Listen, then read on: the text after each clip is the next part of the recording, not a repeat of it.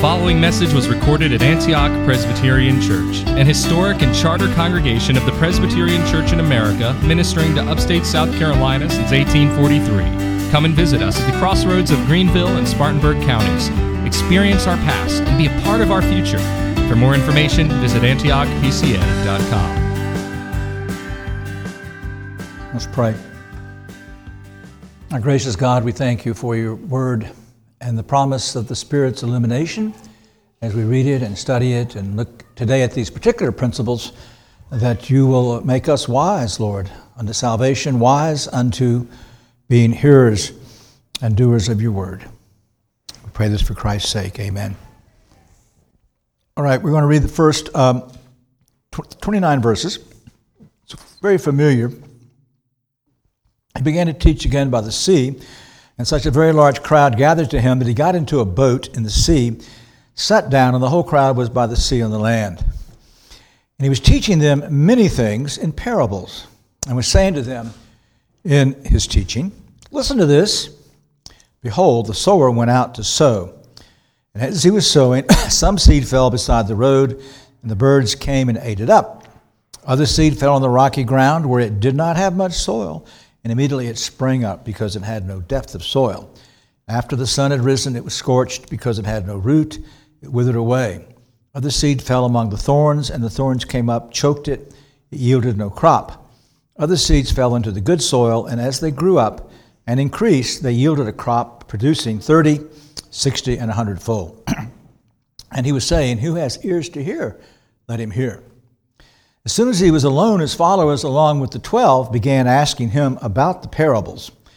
And he was saying to them, to you has been given the mystery of the kingdom of God, but to those who are outside, they get everything in parables, so that while seeing they may see and not understand or perceive, and while hearing they may hear and not understand. Otherwise, they might return and be forgiven. And he said to them, do you not understand this parable? How will you understand all the parables? The sower sows the word. These are the ones who are beside the road, where the word is sown. When they hear, immediately Satan comes and takes away the word which has been sown. In a similar way, these are the ones on whom seed was sown on the rocky places, who, when they hear the word, immediately receive it with joy. And they have no firm root in themselves, but are only temporary. Then, when affliction or persecution arises because of the word, immediately they fall away. And others are the ones on whom seed was sown among the thorns. These are the ones who have heard the word, but the worries of the world and the deceitfulness of riches and desires for other things enter in and choke the word, and it becomes unfruitful. And those are the ones on whom seed was sown on the good soil, when they hear the word and accept it, and they bear fruit 30, 60, and 100-fold. He was saying to them, a lamp is not brought to be put under a basket, is it? Or under a bed? Is it not brought to be put on the lampstand? For nothing is hidden except to be revealed, nor has anything been secret but that it would come to light. If anyone has ears to hear, let him hear. He was saying, take care what you listen to. By your standard of measure it will be measured to you, and more will be given you besides. For whoever has, to him more shall be given. Whoever does not have, even what he has shall be taken away from him. Actually, this is where we're supposed to start, verse 25. A theme, as I'm approaching this section of Scripture, for you is, you must listen to the Word of God as if it all depended on you, recognizing it all depends upon God. You must listen to the Word of God, particularly in its preaching, as if it all depended upon you, recognizing it all depends upon God. See, I think that's the main thing that Christ is doing here in this parable. It's in a context of people rejecting him. And notice in verse 3, the commandment, listen. So he's already beginning to focus their attention on the theology of this parable. The agricultural facts, and Jack explained them not that many weeks ago. The pathway here are the paths that go through the field. They're like cement, concrete. Seed lies there. The birds will snatch it away. Rocky ground here is, well, that's a layer of topsoil under which is a layer of rock. And so it's like an incubator. Quickly springs up because it can get no root. it withers and dies. We all know about weeds if we garden, and so the weeds always grow faster. And so the soil with the weeds grows up and chokes out the plant. The good soil then is the good soil hearer. The good soil hearer bears fruit, 30, 60, and 100-fold. Now, the people did not grasp the immediate significance of the parable, even his followers and apostles. And so they come to him asking for explanation. But he prefaced the explanation then with a remarkable statement, and that is, to you has been given the mystery of the kingdom of God, but those who are outside get everything in parables, so that while seeing they may see and not perceive, and while hearing they may hear and not understand, otherwise they might return and be forgiven. Now the truism is that parables are a good example of why we should use illustrations in our teaching and preaching. Is that what Christ says here? No. He says parables are to hide the word. This is in a context now of people rejecting his teaching. And we read later on, it's because they rejected his teaching, from this point forward, he only spoke to them by parables. So the parable was to hide the significance, not permanently. No, those then in whom the Spirit was operating would seek the truth. They'd tug, as they do here, on Christ's garment. Now tell us what you mean. So this is where we're getting to the point that you must listen as if it all depended upon you, knowing that it all depends upon God. So then the parable unpacks or explains this. There's different types of gospel hearers. We can put them in the category of 3, unconverted and converted. That's obviously clear. But we also can understand that any of us can fall into any 4 of the categories and do. We can come to church under preaching and be careless and the word right over our head. Or we can have an immediate response and yet not work that out in our lives. Or we can have the fruit of the word in us temporarily diminished because of anxieties and deceitfulness of riches and things like that. Our goal is to be fruitful hearers, even though recognizing there that is by God's sovereignty. That's why he gives these different percentages. So even though the parables first were to conceal, not permanently. So that's the next parable he gives. A lamp is not brought to be put under a basket, is it, or under a bed? Is it not brought to be put on a lampstand? For nothing is hidden except to be revealed, nor has anything been secret, but that it would come to light. If anyone has ears to hear, let him hear. So listen, and then twice he says, if anyone has ears to hear, let him hear. He's laying the responsibility. So he says it's hidden only temporarily. It's going to be made known to those who seek it. And it will become then a light. And then he gives this promise. Take care of what you listen to or how you listen. And he uses this little device. In the Greek, it has the same rhythm it has in English. He uses it for stewardship and judging others. And here, how you hear. With what measure you measure, it shall be measured to you. In other words, God blesses means, but more beside. It's always of sovereign grace. Whoever has, more should be given. Whoever does not have, even what he has should be taken away from him. So you see how I lay out that theme from this, that you must listen to the word of God as if it all depended on you, knowing that it all depends upon God's sovereign grace.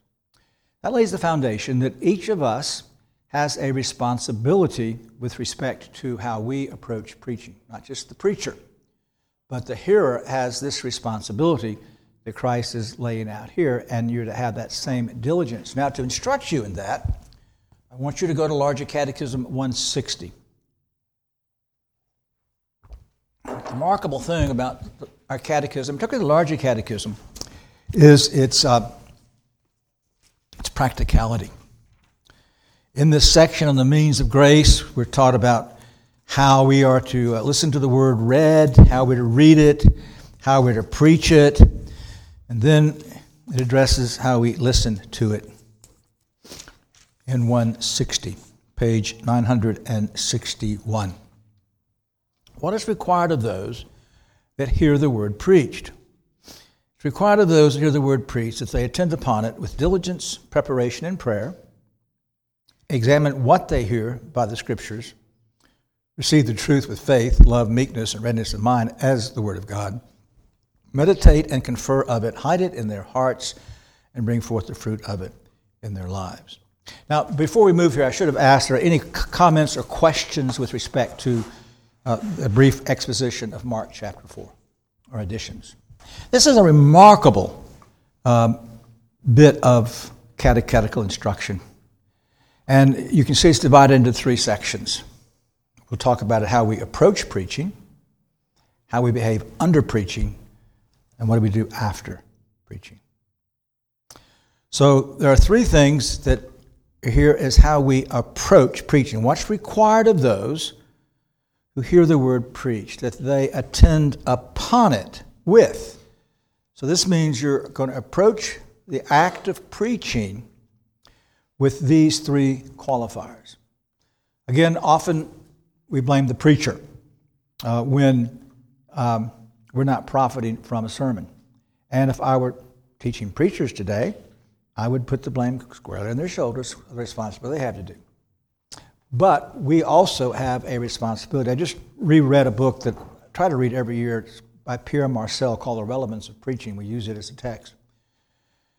And right now I'm trying to write some study questions for it as well. But he talks about that in preaching, the involvement of the congregation, not simply here in terms of how you approach preaching, but as the Spirit's anointing comes on the congregation as well as on the preacher.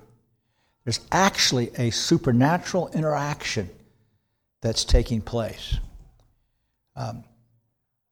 And that's the middle part. We'll talk about that. But for that to happen, there's 3 things that we must do. And the first is then diligence. Now, what does the term diligence bring to mind? Just in life? All right. We had our children memorize, was it Proverbs 10:4? Yeah. Active participation, but much more than that, actually hard work. Hard work. That's what you teach your boys. They got to be diligent. So, not many of you were here then. If y'all were here, and Rachel, maybe the Longs, when I did a series on worship. But in Psalm 100, the word for worship is serve, which is also the word for service of a slave or a manual worker. And that's the word that's used, for example, in what we read this morning in the second commandment. You shall worship and serve him. And thus, our very acts of worship, that we hear this business of making worship more participatory, that's just a failure to understand worship. If you're here worshiping God, you're to be working. And it's a service that each of us is offering, being led by the man whom God's appointed to lead us in that service. So here we see it applied to preaching itself. Now, the Westminster Confession of Faith reminds us in the chapter on worship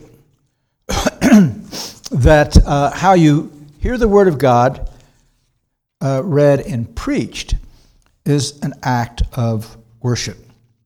So, chapter 21, paragraph 5, the reading of Scriptures with godly fear, the sound preaching and conscionable hearing of the Word, and obedience unto God with understanding, faith, reverence. You see here, this we must have this mindset when we come to all of worship, and when we come then particularly to recognize that even hearing the Word of God read and listening to its preaching are acts of worship in which you are participating. So there's a mindset that is involved in this, that I've got a work to do. And so often our approach to Lord's Day worship is just the opposite, or maybe in the past was just the opposite. So we tend to think that Sunday morning is a free morning. I don't have to get up as early as I do to go to work, so I can stay up later on Saturday night, and I can sleep in, I get up in time, and I'll go to worship. Rather you should approach it that this is the morning that I'm getting ready to go to a very important job interview. And so I'm going to be rested. I'm going to have all my background preparation, which comes next, ready. And I'm going to approach this then as the most serious task that I can. So worship, and particularly preaching of the Word, there's nothing more serious for you as a hearer of the Word preached to do. So you have a mindset. I've got a work to do. That then, I kind of jumped the gun, leads us to the need for preparation. So the more important the work, the more important the preparation. I think it was Dabney, writing on the Sabbath in one particular place, mentioned his father would spend more time preparing for Lord's Day worship than he would for putting his crop in the spring, to illustrate this very important principle of how we prepare. So your tools are in place, everything is ready. This means, as the Catechism instructs us about Sabbath keeping, that we've got all of our worldly needs out of the way and early enough on Saturday. I know there's been times I get involved in a manual type project on Saturday and I push too long, too late, and I don't sleep well. Because you do that with your body, and that's what happens. You get overtired and you're not going to rest as well. So we have to pace ourselves. We need to get those things out of the way for Sabbath, as well as then the kind of physical as well as spiritual preparation that we are to make for hearing the Word of God. I use illustration with families that it's very good that you have your children's clothes all laid out Saturday evening. Because what happens is you're ready to go out the door, and there's a plaintive cry, "I can't find my shoe." Now, it's never shoes. It's one shoe. Because the mischievous shoe elves sneak in, and if you're not laying them out properly, they can't take them if they're laid out properly. If they're laid out properly, the shoe elves can't touch them. So what happens then? Then Dad's a bit uptight. Now we're late, looking for this. We're all now in the van, uptight, headed to church. We're not prepared to worship or to hear the Word preached. So it's very simple things as well, not just for preaching, to order our lives around the sun of corporate worship. But then, of course, spiritual preparation. More particular, you must be in the Word to profit from the Word. Again, Marcel talks about, although the primacy of preaching, he says, preaching and private and family reading are like hand in glove. And it's only as you are in the Word regularly and daily, and your children, that then you're going to profit from preaching. As you profit from preaching, then private and family reading will have greater efficacy in your life. And so these general preparations of spiritual preparations. And of course, Saturday evening, Lord's Day morning, to be sure you have time to shift now and to be meditating on some aspect of God's character, a passage of Scripture, getting your heart ready to come and to worship.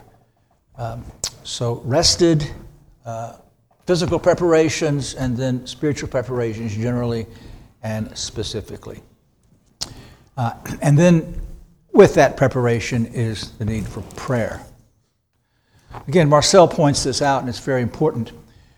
2 levels, and we do this in our prayer meeting, probably should do it better. One is, as the preacher is preparing the sermon, seeking the mind of spirit in the text, the congregation should be preparing for the preacher as he is preparing the sermon. That God will lead him to properly open up that text and apply it. So there is a daily praying that should go on for those of us who handle the Word, as we ourselves should be praying daily. And then the second level is to pray for unction on him and us. And this also needs to be going on daily in our lives and then in the prayer meeting. That we're asking the Spirit to do something that is not natural. We're asking the Spirit to do something that is supernatural. And that is to anoint the one who's preaching and to anoint the congregation as they hear. So that a real living transaction takes place between God and the preacher and the hearers. So this prayer is very important. This is why we emphasize the prayer meeting for those that providentially are close enough to be able to come, or those with schedules can at least come with some regularity, at least one of the household members or whatever. It's abysmal, and this is not anything against you guys, because as far as I know, I don't know any church in North America that's got the percentage of turnout for prayer meeting that Antioch does. So this is in no way to be taken, you guys are not, no, you are. And I think what we're seeing God do here is actually because of a commitment to praying for the church and praying for the preaching of God's word. So that's why we emphasize it so much. And then the little kingdom prayer meeting as well, where we just simply focus on the expansion of the kingdom in evangelism, home missions, foreign missions. And so we're praying for preaching. We're praying that God will bless the preaching individually and corporately. You know,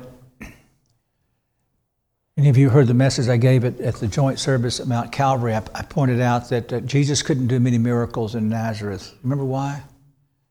Because of unbelief. Now, I say unbelief is not like kryptonite. Nothing paralyzes the Son of God. No, it's a biblical law that in a context of unbelief, our Savior normally is not going to work to the same measure, recognizing only He can give belief, but it's still a biblical law. And then my question is, well then, what is the worst expression of unbelief? And prayerlessness. And the church's prayerlessness, is that text is particularly a call to the corporate prayer meeting. So again, recognizing that some, because of health or distance or fatigue, can't come, some with family pressures. I'll probably miss this Wednesday. We've got company coming from away, and I'm going at the airport. Really won't get home till after supper time. But we have a commitment. Some work and can't come, some health or whatever, but that's fine. We put a guilt on nobody. And even if you can't be here, you can in spirit be with us as we are joining together to pray. So there'll be no blessing, really, for any of us on preaching without approaching it in prayer. So that's the three mindsets that we need to have as we approach to preaching. Anybody have any comments there, questions?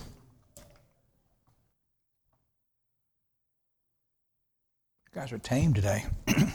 All right, how do we behave under preaching? It's a bit longer. It begins with examine what they hear by the Scripture. So here we have the Bereans. And that just because a man ordained is in the pulpit, you don't accept as truth if it's not consistent with Scripture. Now, here I point out, this is the advantage of at least knowing your catechism well enough to paraphrase it. Because what has God given to us? Immediately, a matrix. And if you're hearing something in the pulpit, not that it's new to you, a number of people mentioned that about Elihu's anger, they hadn't thought about that, or who Elihu was. That was new to them, but in no way inconsistent with the catechism. What you have in the catechism then is a warning system. And you hear something that at least you think is contrary to what is in the catechism. Immediately, this is how you are examining what you hear by Scripture. You can't be flipping through your Bibles. No, God's given you a system.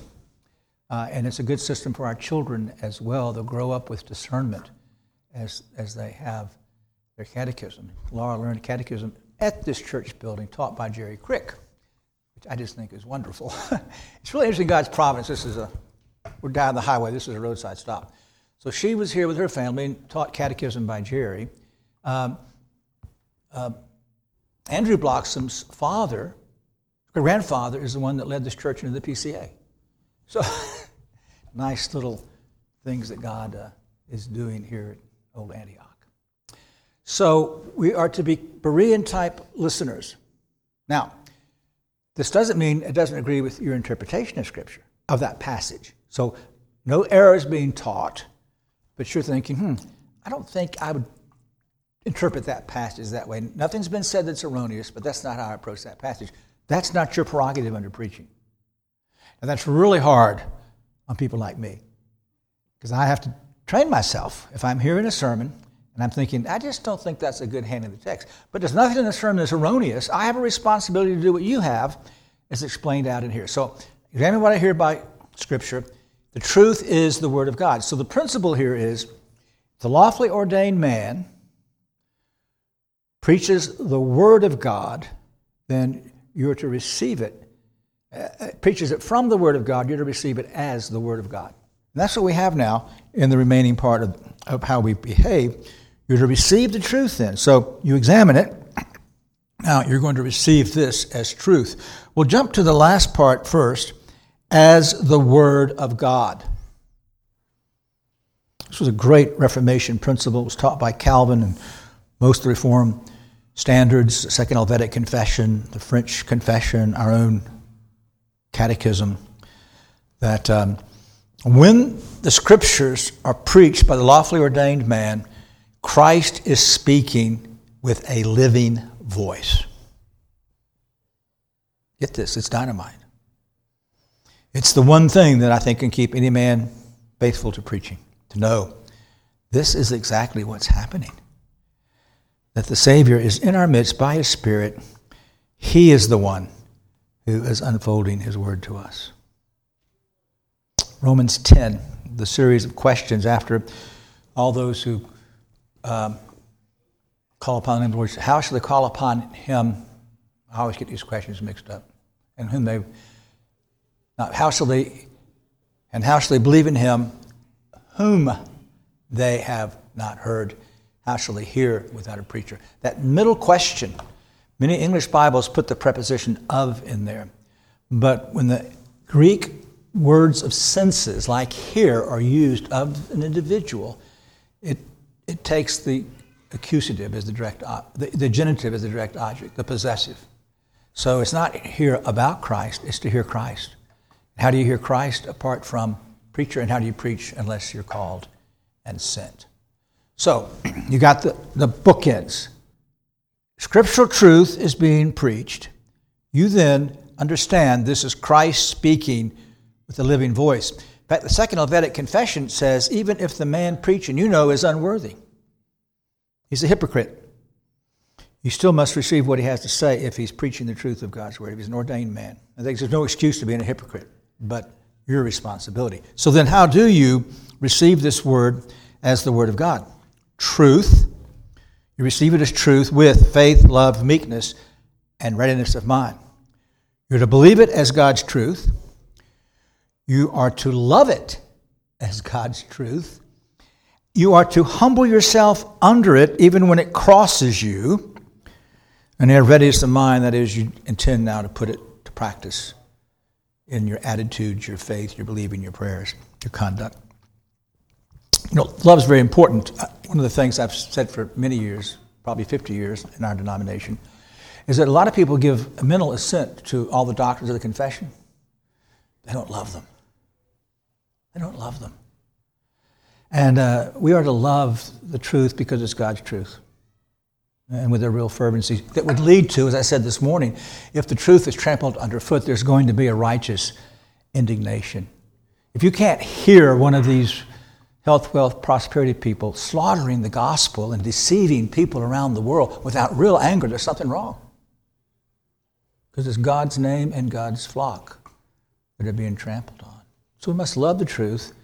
And then meekness.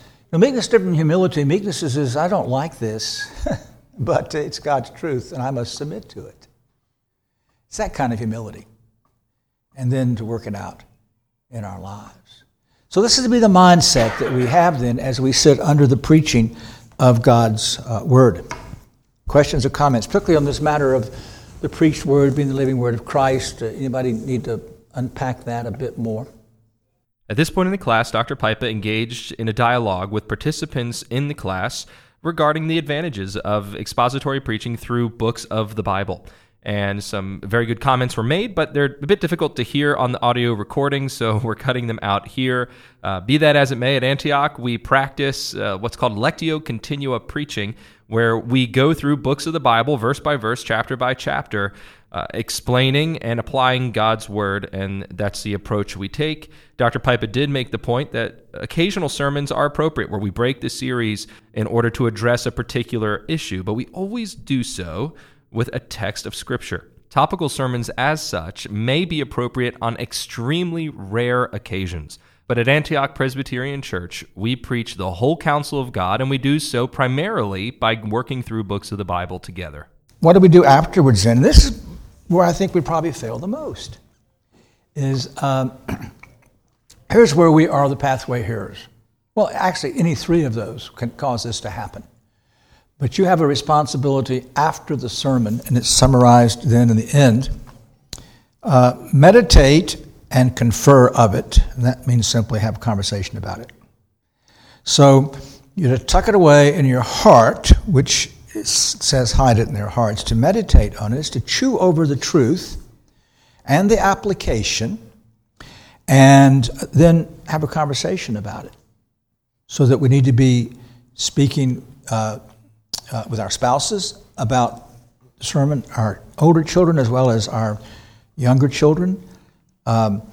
Dinner time is a good time to do that. Puts a weight on us. We better be listening more carefully. I'm not a fan of adults taking notes, but if that's the best way for you to listen, then take notes. If it's not the best way, then don't take notes. But listen. So you must be listening to a degree that you can, with some degree of intelligence, talk about what's been said. If you can't do that, well, perhaps the preacher's failed, and you definitely have failed with regard to that. Not all of it. In fact, none of us, well, I tell students, don't ever expect everybody in your congregation to understand everything you preach, because if you did that, you'd kill yourself. I mean, there's no way. You've got this wide range of children to very mature. And so we must preach for all of God's people, from the youngest, which we try to do here, to the most mature. That's why we speak of discriminating or discriminatory application, thinking of classes of hearers, both in terms of ability, age, spiritual maturity. And so we want to have something, though, in every sermon that person can take home and mull about it, or we talk about with our children and help them mull about it. The Puritans developed a system of shorthand called brachography, and the Puritan schoolmaster on Monday would have the children in the school rehearse the sermon. And those were not easy sermons at times to rehearse. And I think a lot of the numbers got added by later editors and whatever. I don't know how they were actually preached. By these people taking notes, probably. But they reared multiple generations of people that could profit from preaching. It was preaching that changed England for that period of time and brought about the Westminster Assembly. And so, some of you live some distance. My wife wrote a chapter in a book for pastors' wives on the Sabbath, and she had one idea there, two things. One is, if the service goes a little later, take a picnic supper in the van. The other thing is, use that time driving home to talk about the sermon, particularly when you've got more than 15-minute drive to get home. You've used that time then well. So discuss it with your children. Teach them to be sermon listeners and not sermon tasters. So hide it in the heart then. So tuck away some truth, not necessarily the entire sermon, but a doctrinal truth or a practical thing that God would have you to do, or a sin He would have you to avoid, and pray over it. Look for opportunities then during the week so you bring forth the fruit of it in your life. So you're responsible now to take that sermon with its application, as it was for you, and work it out in your thinking process and in your conduct. All right, it is noon, but since Zach's still holding forth, and I think Mr. Tunnell is as well, any other questions or comments or overall or particular? Well, good. Let us keep growing together at Antioch, where we are committed to, above all else, biblical worship and textual preaching. Rick, would you please close the prayer? Thank you for listening to this message from Antioch Presbyterian Church. For more information about Antioch, visit us at our website at antiochpca.com.